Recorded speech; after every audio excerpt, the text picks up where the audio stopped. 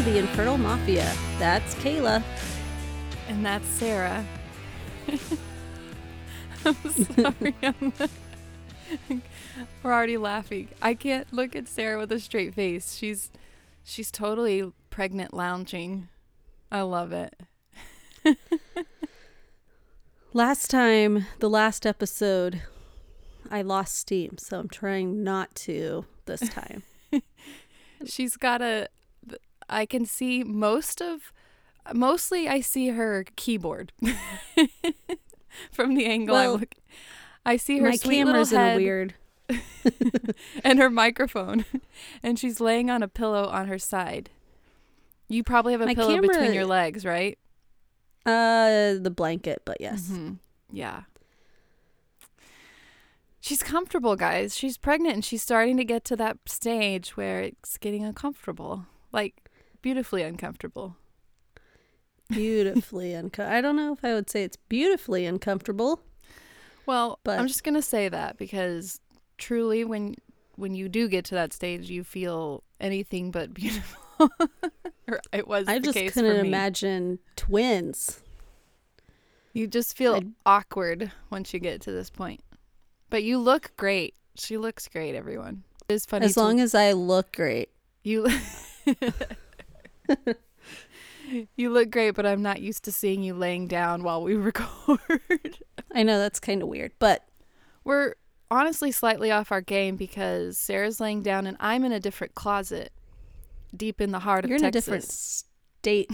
Oh, do you remember that trick I told you about? Texans or something, and I couldn't remember what it was. No. You don't remember that? No. I can't remember. Yeah, it's like a Texans trick. Like you say something and then they repeat deep in the heart of Texas. The stars at night are big and bright? Yeah, so you say the stars at night are big and bright, and then someone from Texas will say deep in the heart of Texas, or whatever, however you say it. It's from a song. Oh. You don't know the song? Would you like me to sing it for you? Yeah, go ahead. The stars at night are big and bright, deep in the heart of Texas. There you go. Whoa, is that like your national national anthem? Yes, that is our national anthem in Texas. Oh. It's a popular Texas song. There's lots of songs about Texas. The nationalism down here is fierce. And yes, I used the word nationalism. And yes, I know what it means. The stereotype is true about that. It's the greatest place on earth. Why would you ever leave? You left. I did. You? And I'm the black sheep of the family. Oh, I'm sure that's not true. No, it kind of is. You're just the older one. Not my parents and siblings, but my extended family. Some of them truly do, have asked me, why don't you come back? Because it's so hot. It's true. It was 110 degrees. I'm down here for a family reunion. And it was 110 degrees this week. And so, gotta love that dry Texas heat. That sounds miserable. Oh, man. Yeah. Send us your state songs. Does New Hampshire have, a state song about it? Or, Montana? Are there any songs about Montana? Won't you meet me? No, there is one from the Beatles. Really? Somewhere in the back hills of... Oh, no, that's Dakota. Sorry. Somewhere in the black hills of Dakota, there lives a young boy named Rocky Raccoon. You know that one? No, don't know that one. Mm-hmm. I hope there's a song about every state. I was in the car yesterday. Anyway, okay, we've rambled on long enough. Here's what we're talking about today, guys. We're talking about questions to ask before IVF, covering all your bases. Questions for your doctor, questions for your partner, questions to ask yourself. Questions. We're questioning today. Lots of questions. Lots of questions. But first we have a couple of business items. One is super exciting, so I'll do the not super exciting one first. I felt like I should clarify what I talked about in our last episode about add-ons. Like to IVF? Yeah. Yeah. Because I read from that article that was sort of cautioning against add-ons. And I just didn't want anyone to think that I'm like not supportive of add-ons. I mean, hello, I did several of them myself. ICSI, assisted hatching. I don't remember the article. It was just like cautioning people against add-ons because fertility clinics use them for like 30 to 40% of revenue. I don't know. I don't think that those add-ons are for just revenue.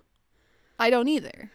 That's my point. I don't think they're just for revenue, but I think I just think it's like my point of bringing it up was to always have like a healthy skepticism about anything your doctor's pushing on you. If you feel like they're pushing something, it's one thing if you need it.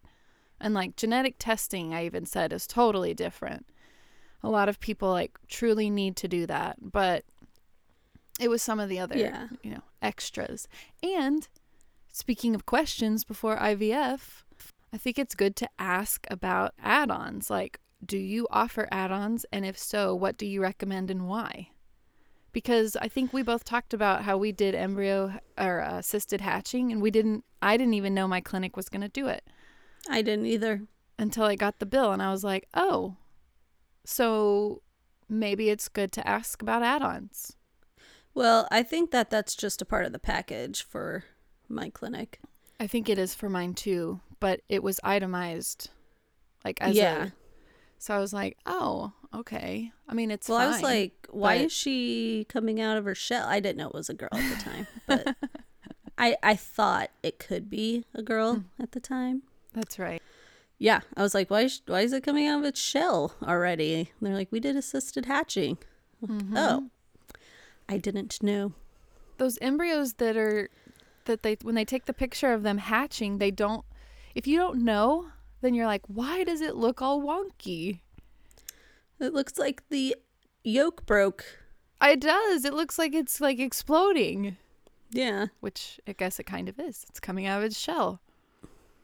But if you don't know, you're like, what? Yeah. It used to be this perfect little circle. And now it's not. And now it's not. And it looked like the embryo shell wasn't expanded. And so it looked extra weird.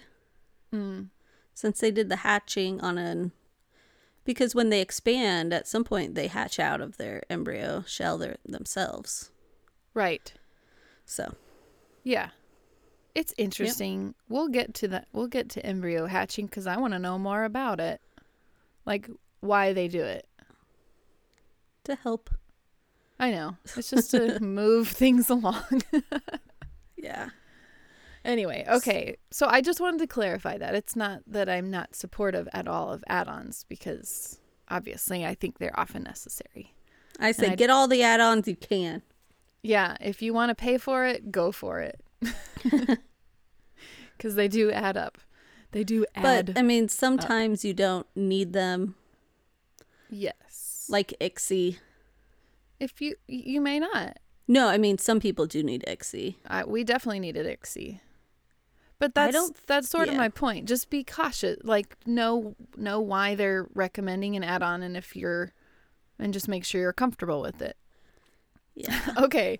Our other business item is it's the 40th anniversary of birthday. Yeah, birthday. Yeah, I guess it is an anniversary and a birthday. It's the 40th anniversary of the first baby born via IVF.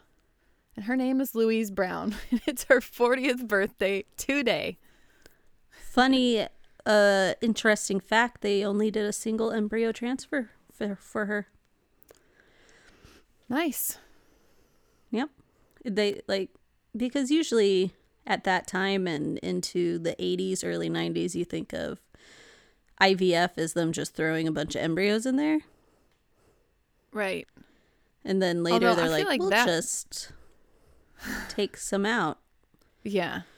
But with her, they just put one in and it worked. And I wonder if, though, because the technology was so new that they didn't do, like, the stimming wasn't quite as aggressive.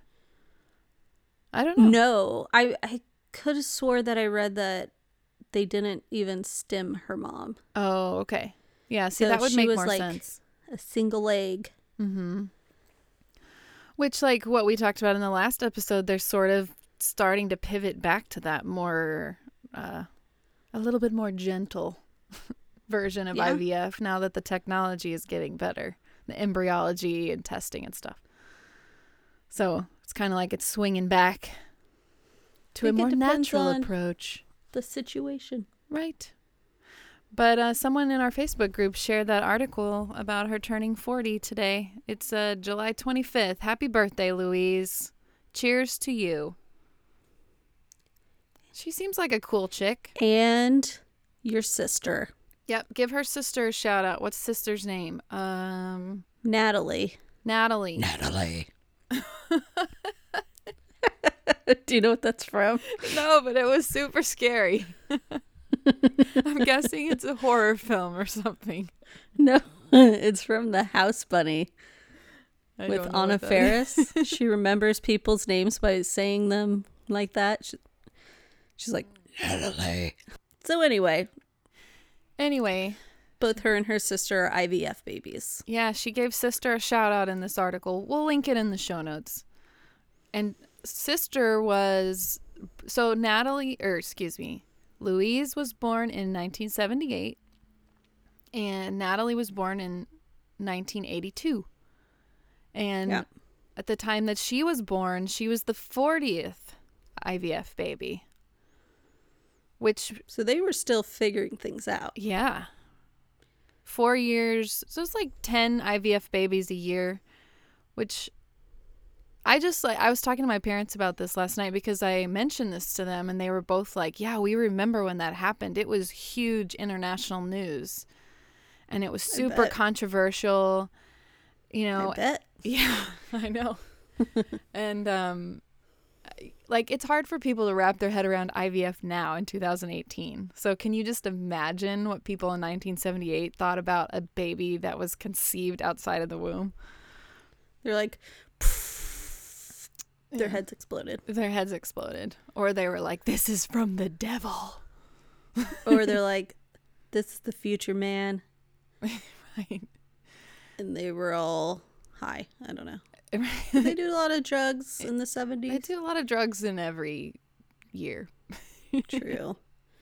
Ours are just like, our generation's drugs are just pharmaceutical. Right. More. And methamphetamines.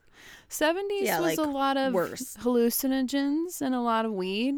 So, you know, I think the probably wouldn't kill you. Right. And I think the idea of a test tube baby, as they were referred to, would be kind of trippy, right? Yeah. Was she grown in a test tube? I don't know. I mean, like, where'd that come from? I don't know where the term test tube baby came from, other than like she was grown in the lab. Maybe she was grown in a test tube. They're grown in petri dishes. Right. They're called the record. Petri dish babies. Get it right. 70s. Some clinics will give you the petri dish that your embryo was grown in. Yeah. Interesting. I mean, not any I've been to, but I've seen people get them. That's interesting. Yeah. I wonder if they were grown in a test tube, though. That has to be where that term came from. I would think so. Somebody knows. Somebody correct us. Someone let us know. But anyway, that is like pretty kick-ass. She's 40 years old. She's rocking it. She's from England. She's British. Yeah.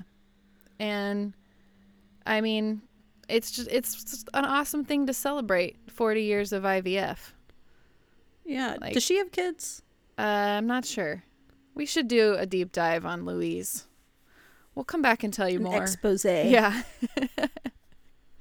The dark secret life. I know she's Louise Married. Brown. Or she was. Might have read somewhere that she has kids. I saw a picture of her and her dad. I started a deep dive last night, but it was like midnight and I decided to stop. But yeah, super interesting. And her sister too, like, talk about unsung hero. I mean, how does it feel to be the sister of the first IVF baby? Probably not great. It's like, nobody gives a shit about you, Natalie. Sorry, Natalie. Louise gets all the credit. We care. You know, it's one thing like your siblings excels at like football or playing the violin. You know, you get overshadowed Just because your smart. sister was the first IVF baby. Yeah. Ooh. But yeah, thanks to Louise and her mom and dad and Natalie and the doctors and the researchers and the nurses and the hospital and all the support staff that got her here, that gave millions of people support over the last 40 years. Hope. Yup. Millions of people hope. Yep. It's all because of you, Louise. You're the OG.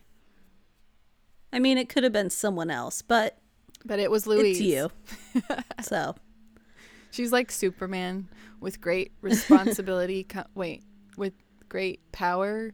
How does it? Great responsibility? I don't know. Anyway. Whatever. Hold your torch high. I don't know what I'm saying. It's a tiny needle. Right, there you go. Okay, let's move on to questions. Questions. I feel like this was a good topic because it really supports our strong position of being your best advocate. We tell you guys that all the time. So it's just really about being completely comfortable with your treatment plan and with your doctor and your partner and all of that before going forward with IVF, because you just don't want any questions really once you get going. It's just too much. Yeah, and I told you before we started that I had a list of questions going in, but the doctor answered all of them before I asked them. Which is great. Know what you want to know. Right. Which is why might not even have to ask. Right. Which is why you're listening to this podcast. So you can find out what you want to know. Yes. I mean, we are like the least educational podcast on infertility there is. We are 100% the least educational. We wear that with a badge, as like a badge of honor. But what we also are is like real people like you that did it. Yeah. I think that's great advice to start, Sarah, that you like write down your questions and actually like have them somewhere where you can see them, whether it's your phone or a piece of paper or something. Because when you get in there, in the 21st century. Yeah. I know, but I remember stuff better if I write it down instead of stick it in my phone. In your planner? In my planner that I would lose before I went to the RE. Yes. But I used to get so overwhelmed. So if I had the questions in front of me, it was better because I would certainly forget them the minute I walked in there and started talking to the doctor. Hold on. I'm having issues. Okay. Sorry. That was Bjorn's doctor. Oh, and he says everything's good? Yeah, the blood cultures came back normal. Good. I'm glad to hear that. And he's acting normal. Yes. Yeah. Okay, good. She always calls him Bjorn. Oh, she does? Yeah. The blood cultures came back normal on Bjorn. Like, I'm not even going to correct you. Sarah just got a call from her pediatrician, guys. Bjorn has been ill. Yeah. But he's okay. I don't know that I would correct people either. It's just like, it's not worth it. Most people know it's Bjorn. Yeah. Someday, we don't have to talk about it now, but someday I want to know like how you chose his name. And I will tell you. Little teaser. But anyway, back sorry to about that interruption. It's all good. It's life. See, we're just real people, okay? We're not your professional podcast. We're your real podcast. We're just people who have both been through it. Right.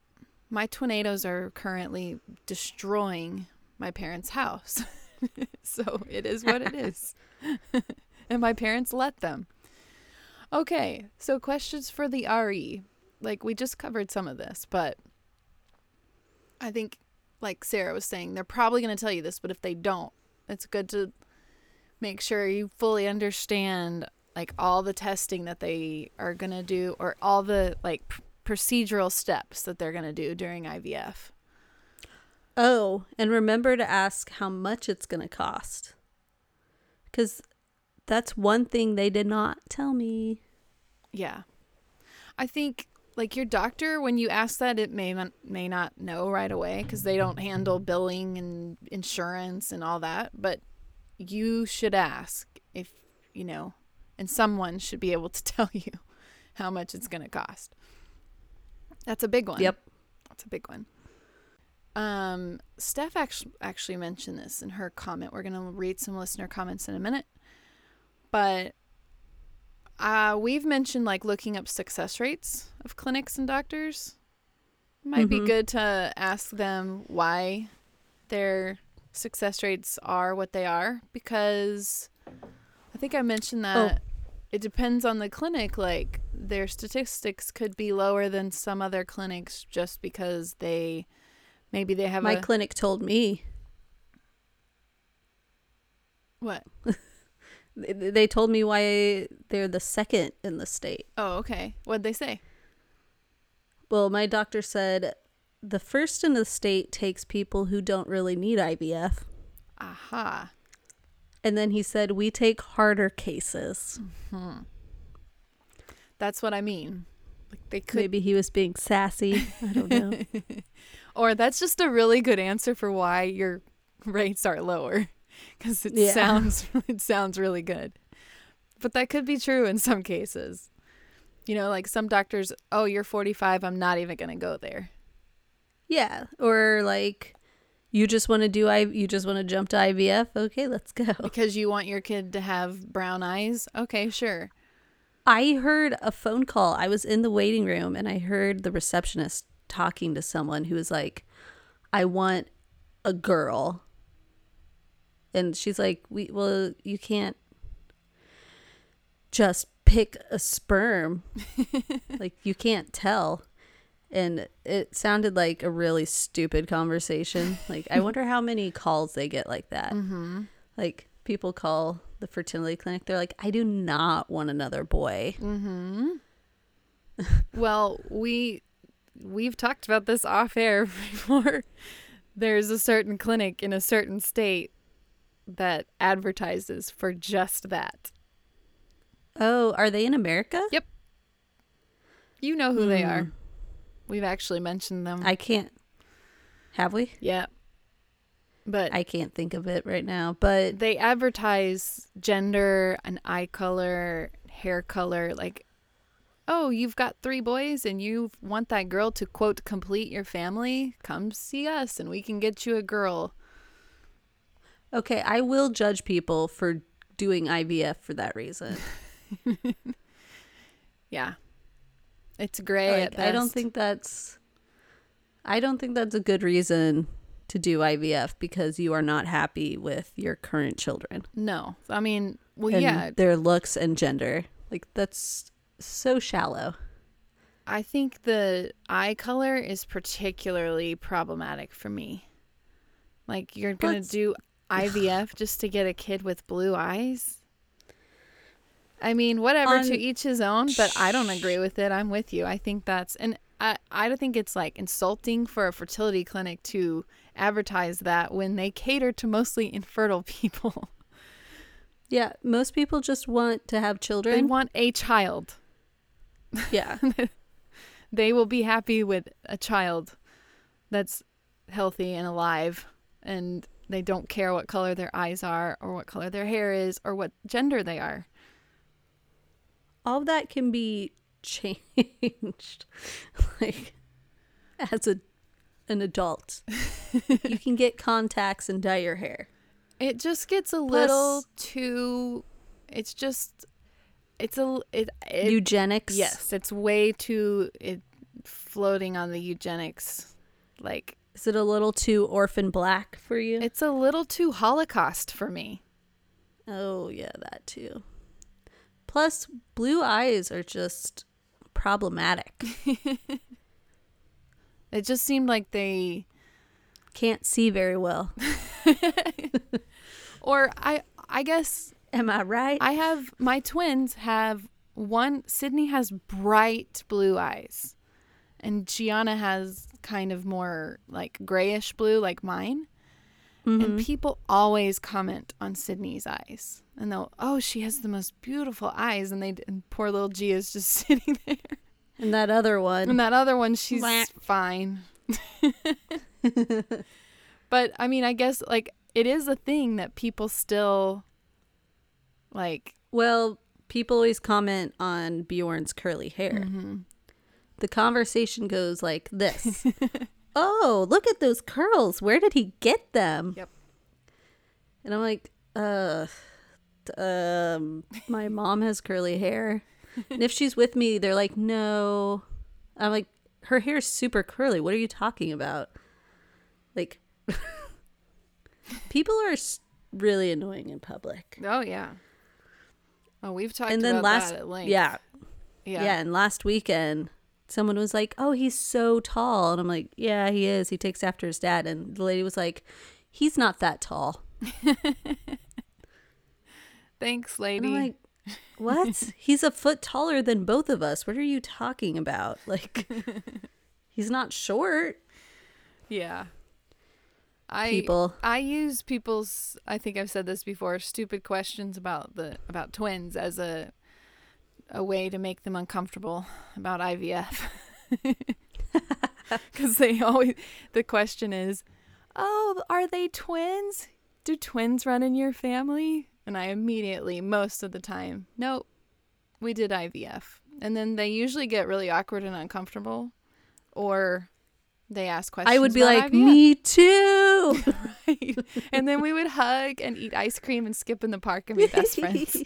Let's leave our kids here and go shopping. Wait, we're probably shopping if we ran into each other. True. Yeah, people. I think I'm going to say, where do you get the curly hair? I'm going to say we did IVF. Yeah, you should say we engineered it so he would have curly hair. We picked it. Yeah. It's called eugenics. Right. But I think I'm going to try that. Like, where'd it come from? We did IVF. Even though the two don't correlate. Like, no, but just do it at all. To see what people's reaction is. I'm telling you, it's one or the other. They get really awkward and uncomfortable because they think IVF is like weird and taboo, and they think like, why are you telling me this? They get weird. Or they get really interested, and then you have something fun to talk about that you really like. Yeah. Unless you don't like talking about it. Well, yeah, but I do. But we like talking about it. So it's a win-win for me. I can make someone either really uncomfortable or no. Anyway, okay, so we went way off on a tangent, but we were talking about success rates for your clinic. So SART, yeah, the Society for Assisted Reproductive Technology. It's a website that gives statistics on IVF clinics. We covered it episode 3, I think, what that is. A long time ago. So moving on to like your partner, and I think this is arguably even more important than your doctor, making sure you're on the same page with your partner, because they're the one you have to live with, not the doctor. So the most common thing we heard from you guys that gave us feedback was like making sure you and your partner are on the same page about your limits for treatment. Whether that's the cost of them, whether that's like the length of time that you're going to do them, or how aggressive you're going to be with them. That kind of stuff. How many rounds? Right. I mean, nobody wants to think in the beginning that IVF isn't going to work. Like, you don't really want to go there. Most people want to just No one wants to think about that. No one wants to think about that. But you should at least talk about it a little bit. And it's okay if, like, what you think now changes, you know, once you get into it. 'Cause you don't really know how you're going to feel until you're in that place. But I think it's good to at least, like, explore the idea knowing that you don't have to be cemented into this idea. Cemented? I'm in Texas, so I should say it the Texas way. Oh, I thought you were trying to make it sound like semen. I was. Semen. Yeah, cemented. Yeah. So, and then some other questions like, things like, Bill and I did not talk about this before we did IVF, and we probably should have. Like, how many embryos you want to transfer. You will have to talk about what you want to do with extra embryos because they make you sign that enormous whatever that like legal document is. You know what I'm talking about? The packet. That talks about what you would do with extra embryos. It's so funny too because it's like every scenario. If Sarah goes completely mentally insane, does the custody of the embryo goes all to Peter? What if one of us dies? What if both of us dies? What if we get divorced? What if we get remarried? It's crazy. You have to like go through all those scenarios. But then finally, like if IVF is completely not successful, I think that's a good thing to discuss. Like, do we move on to donor eggs or donor sperm or donor embryos? So let's get into some listener comments. Sarah, you want to read the first one from Brett? And we don't know her, but I feel like we know her. And what I know about her is she's extremely thorough. So she's probably thought of everything. So she had a lot of questions. Probably listened to her. Yeah. Okay, so Brett said, for my RE, I would want to know if I am a recommended candidate for carrier screening or PGT for aneuploidy. What is that? If you want to know what it is, as a listener, you could Google it, I guess. It is. Okay, duh. So aneuploidy is an embryo that is not genetically, it doesn't have all the chromosomes. Wow. Like, that's all it is. So in that's PGT, the word for it. PGT is now like, instead of saying PGS/PGD, PGT is pre-implantation genetic testing. It's like covers both of those types of testing. All right. Yeah, aneuploidy. See, she knows all the fancy words. Now I feel stupid. Thanks a lot, Brett, for making us feel stupid. She also wants to know an explanation for my protocol and why it was chosen. That's a good one. It's a good one. What is my RE's idea of a successful cycle for me? How many eggs? How many embryos? Are we candidates for ICSI? Why or why not? I think that's a good one. Can we stop on that one for a second? Sure. Don't you think some people, like, if you leading up to IVF, you've probably compared with, like, you've seen how it's gone for other people. So you might have in your mind what a successful IVF would be for you. Like, I want to get at least this many eggs and I want to have at least this many embryos. And that may not be what your doctor's going for. So it might be good to make sure you're on the same page there, so you're not disappointed. Yeah. We did talk about that. Yeah. I remember Nurse Mandy because we went through stimming about the same time. And I had so many eggs. And she had a lower dose, like more of a barbecue style, slow and low kind of stim process. And she had fewer eggs than I did, but the ratio was about the same in terms of like how many fertilized. And so anyway, I'm just saying, it's good. There was a different protocol from different doctors, and it's good to make sure you're on the same page. Don't compare good to know why. To your friends. Or do. We know you're going to do it anyway, so. Okay, she said, a ballpark figure for monitoring appointments and a best guess for times I should be prepared to miss work. It's kind of a difficult one, but yeah, they just can't tell you. till you're up close. Yeah. What is the protocol for a failed cycle? What would the timeline be for next treatments? What are the odds of success given my diagnosis? And then the main question that I had to ask myself was this. Given the impact on me emotionally and professionally, how do I want to balance paying for extra services like ICSI in hopes of improving the outcome? My husband was a part of this discussion, but ultimately told me he needed me to make the call because of the profound imbalance of time required for me in an IVF cycle. Mm-hmm. Add-ons. So she actually said that in a much more eloquent way than I tried to say at the beginning of this episode, of just weighing the add-on, the price of the add-on, whether it's usually the cost. Doctor will tell you.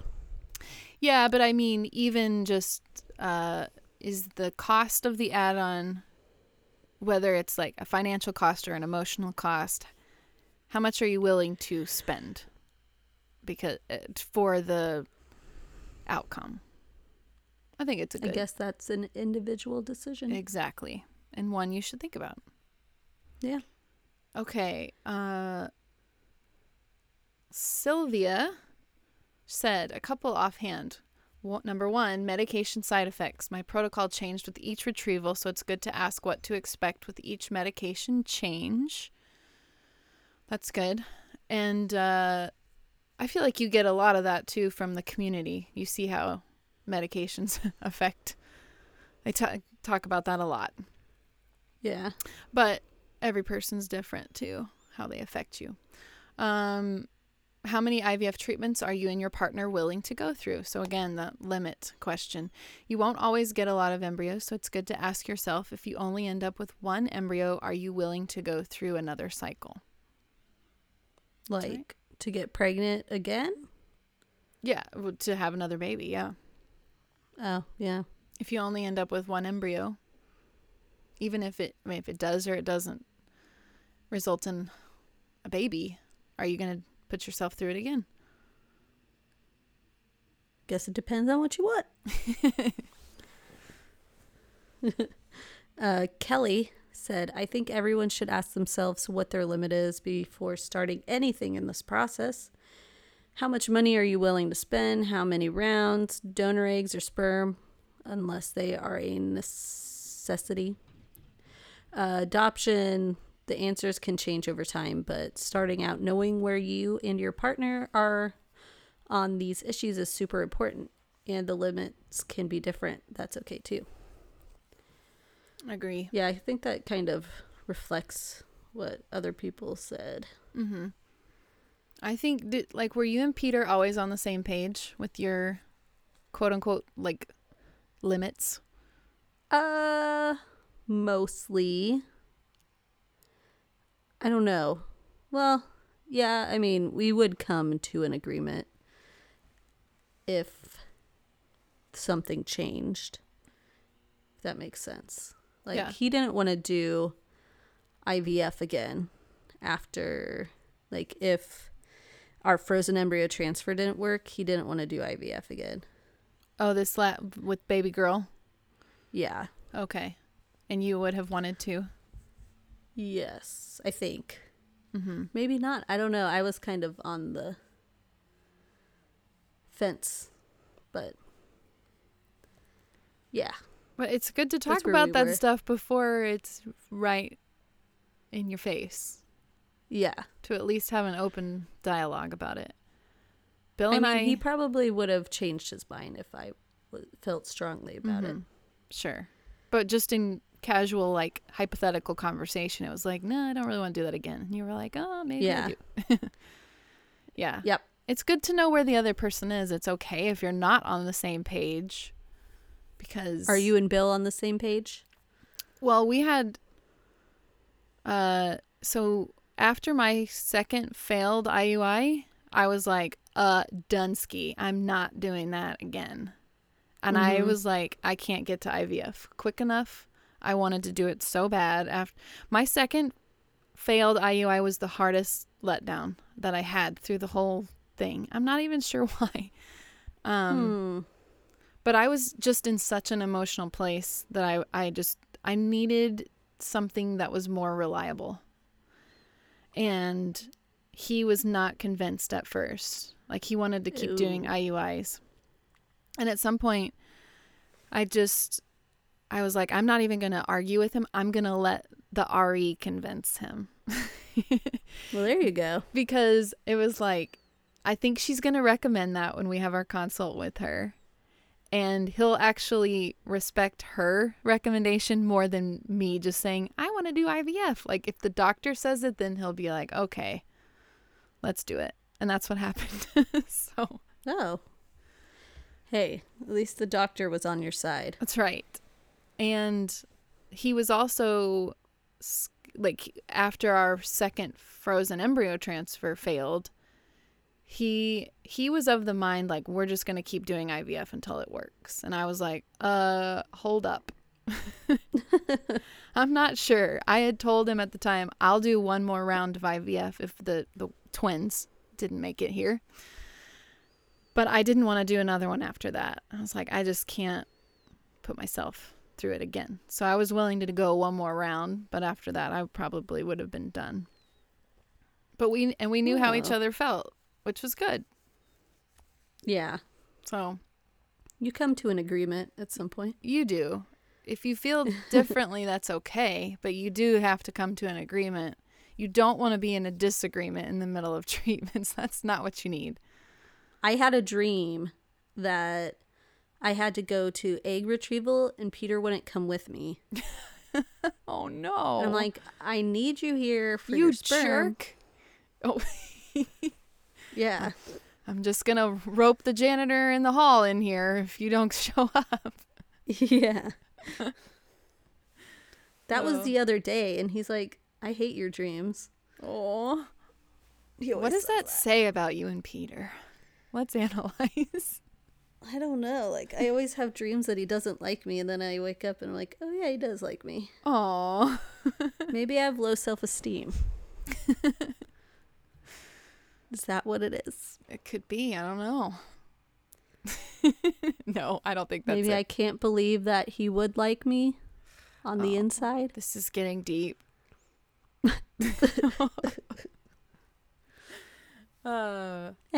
Anyway, what does Steph have to say? Steph always has great things to say. Okay, she says, there's always the standard SART scores and likelihood of a live birth with your diagnosis, which we discussed. And then she wrote, disclaimer, some of these will potentially seem weirdly early to ask at your first appointment, but it is what I wished I had known. For the doctor, do you err on the side of trying new techniques within reason, or would you say you're more conservative? Good question. Especially when it comes to, like, quote, experimental things like immune therapy treatment. So many REs are like, I don't believe in that crap. And then there's a bunch that are like, yeah, let's do it. So let's do it. If you know you're someone with immune factors, you might ask that up top, because it's not helpful if you have an RE that doesn't support that treatment if that's something you're interested in. Mm-hmm. And that goes for anything, any extra type treatment. While I want to give my body the best chance to succeed here, if we reach a time when we would look at donor material, which obviously she had to do, Steph is using donor eggs and a surrogate, what would indicate that it's time to change tactics? Tax? I bet she means tactics. Yeah. She said, we had a money-hungry clinic who did a lot of questionable procedures that were never going to work. And when we asked if it was time, all they would say is, not yet. I wish I had known beforehand so that I knew when I was getting bamboozled. It's great advice. I think when you go into IVF, if it doesn't work, then the doctor's like, oh, let's just try this and let's just try that. Let's do this one more time. I think that's a good question to ask. Like, at what point do you say this isn't going to work? My doctor, that was one of the first things he said. He's like, I'm not going to have you do IVF a bunch of times if it's not working. That's for good. you. Yeah. Then he's like, do you have a sister? And I was like, Will she donate her eggs? Yeah, then you were No. like, that's a complicated question for me. I do have a sister. Her name is Sarah. Kind of. But not biologically. No. But that's a good question.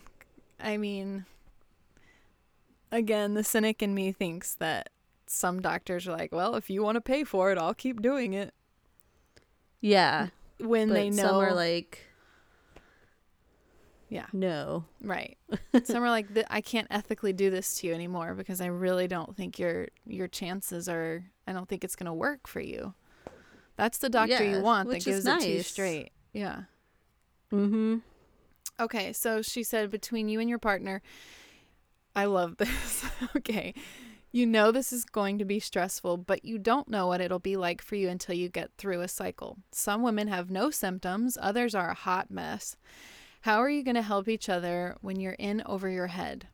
What usually helps might not work during stems. How are you going to tell your partner to fuck off in a way that is functional? We literally had a stems safe word. I'm pretty sure it saved me from actually killing my genuinely lovely husband. I want to know what the safe word was.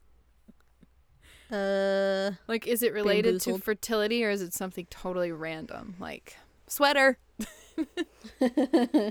Monkey. Right. I want to know. I want to know what the stems safe word was. And that's really good advice. If you have a stems safe word, I want to hear Always about have it. a safe word. For all kinds of situations. Just in general. Right. She also added, like many of you, an ongoing discussion about your limits is a good plan. They will change the longer you're stuck in infertility hell, and that's okay. Don't get stuck to a plan.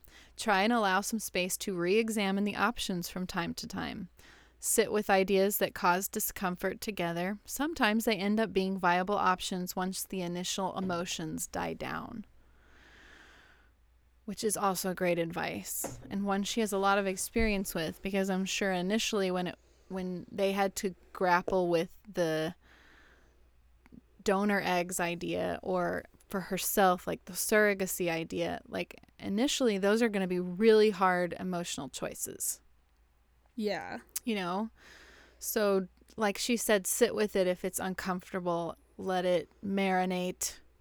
Don't like have a knee-jerk reaction right away, like I'll never do that, or just let it lie for a little bit. I think that's good advice. Just think about it. Yeah, just think about it. And then the last thing she said was, how open are we going to be with family, friends, work, which obviously is, that's good to be on the same page. Yeah, because that can cause unnecessary stress that you don't need. And I think some people, it's obviously tends to be women that are more open about it than men for whatever reason. But if your partner doesn't want to be open about it, then there's options to that, like very anonymous Instagram accounts, for example, or baby center. Yeah, you can still Reddit. Right. There's still ways that you can compromise that decision if you're not on the same page. Okay, read Cassie's. Okay, Cassie. Good topic for you and your significant others to discuss. Well, good topics for you and your significant other to discuss before IVF would be genetic testing or not. Start the conversation of how many embryos you want to transfer. I've been talking to her about that. I've been trying to sway her in a certain direction. Oh. Talk about how to make the next couple of months stress-free as much as possible. Agree not to make any big plans or commitments to events that could interfere with monitoring appointments. That's good advice. Marriage is hard enough. Yeah. Marriage is hard enough already, and with IVF it can be very stressful on both spouses. It's so important to stay open in conversation at all times about feelings or fears with this treatment. Staying on the same page creates unity at appointments to understand each other and what's going on. And we interviewed Cassie. It was last Friday's episode. Episode 27. Yes. How's she doing? And so, she had a rough couple of days because they had to cancel her transfer. Bummer. Yeah. What could be a related thing to the egg retrieval or not. I don't know which it is. But she's feeling better now. And I'm like, you would feel like it sucks that you didn't transfer, but it's good that you didn't transfer. Mm-hmm. Yeah. So, she should be transferring within 2 months, I'd say. I'm on the FET wagon for sure. Yeah, they have the same success rates as a fresh. Maybe are they a little bit better at this point? That I feel like I have looked at that data ad nauseum, and it goes back and forth. It's like, I feel like it's one of those things, if you want it to be one way, you can find evidence to support it. You know what I mean? Yeah. It's at the very least, it's comparable. It's not like one has an enormous success rate over the other. And I did both. I did a fresh and frozen, and I just think the fresh it's just so much on your body. I did both too. You kind of get to reset with the frozen transfer, even though at the time it feels like it sucks at the time because you're so ready to just get it done. But really, I think mentally and physically for your body to give it a break from IVF is a good thing. Yeah. So I don't think a frozen transfer is a bad thing. No. At all. No. If I were to do it again, I wouldn't want to do a fresh transfer, especially because I ended up getting OHSS. So yeah, it's a better uterine environment too. Exactly. So I'm sorry she had a setback, though. That's not fun. Yeah. Well, those are all the questions. And answers. Well, just questions to ask. Yes. So let's go to out of the box. Out of the box. Out of the box. Mm-hmm. Go. Okay. So the first question, you wanted to know this. Do you have any weird phobias? Yeah. Do you? I have one weird phobia, I guess, and goes back to childhood. Like, I have a phobia of being picked up from places. What? Like, waiting for someone to pick me up from school, or like, I'll pick you up somewhere. Oh. Like, if Peter drops me off at a store, not now. I feel like he would come back. Oh, you're afraid you're going to get abandoned. Yes. Oh, no. Sarah, that's so sad. And if someone wasn't waiting for me when I came out of the building, like, I would start crying. Which is really embarrassing. Where does that come from? I don't know. I think I'm just afraid my mom's going to forget about me. She was always late.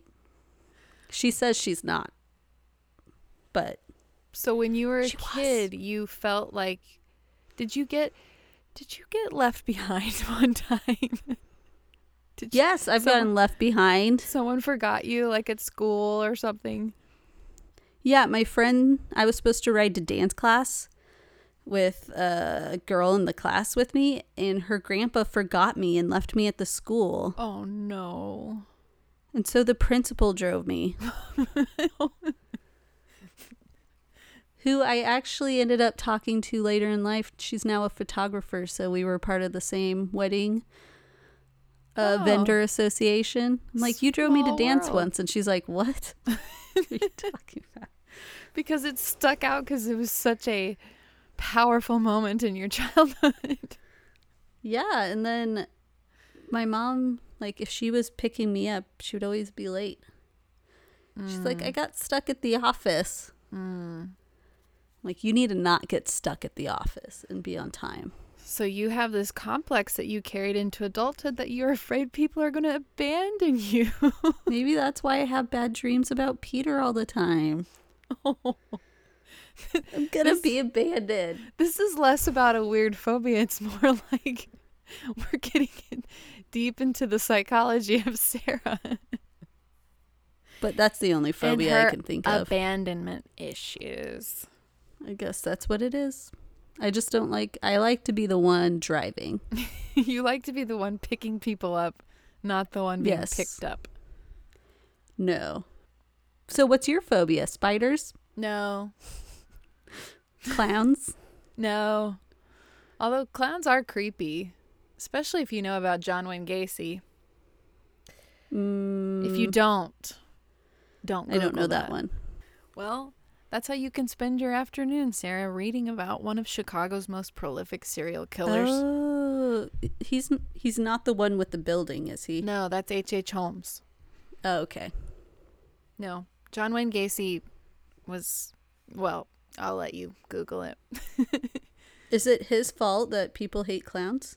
I don't think it's solely his fault, but he certainly did not help their cause. He was a clown for kids' birthday parties.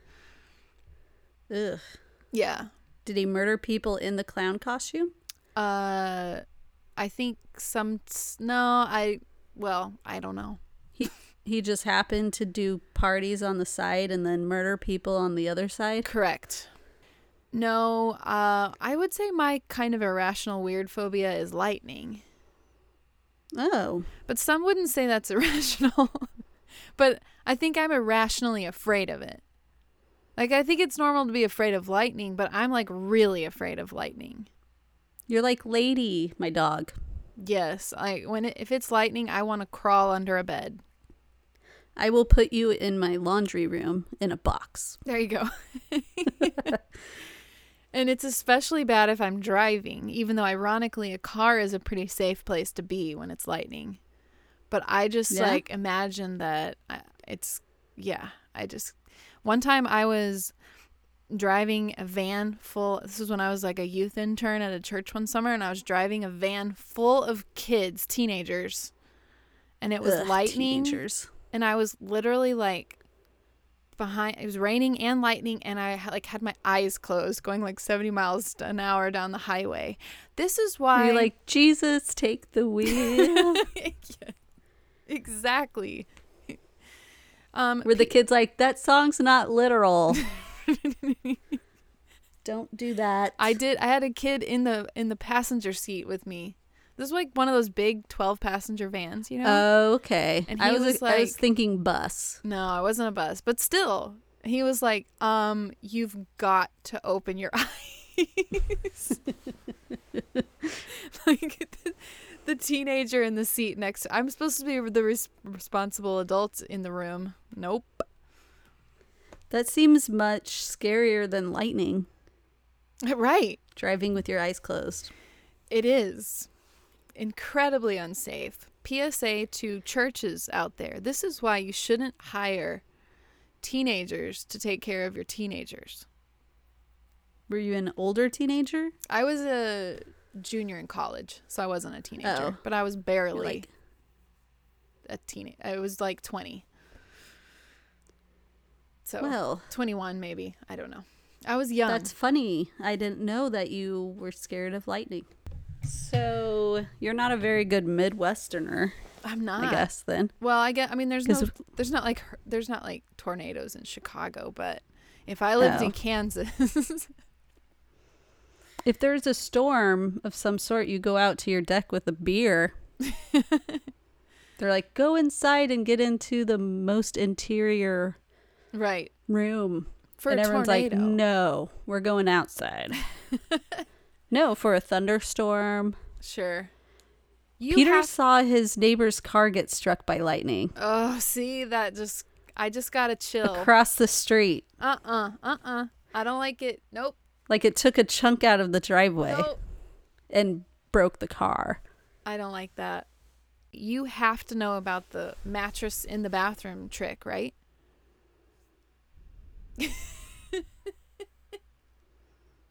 What? When there's a tornado? No? Oh, man. It must be a Texas thing. I was talking to my best friend about this, and she was like, what are you talking about? You mean like get in the bathtub with a mattress? You get in the bathtub and you cover yourself with the mattress. If you don't have a basement or a storm cellar. We don't have basements here. She looked at me like I was crazy, and then like a year later, she was working at a school and doing like storm safety, and she was reading this pamphlet, and when it got to tornado safety, it had a picture of these people in their bathroom with a mattress. Because she was like, that's not a thing, you're crazy. I'm like, no, it's definitely a thing, in Texas at least. People do that. Do you have tornadoes in Texas? Oh, yeah. Like we do.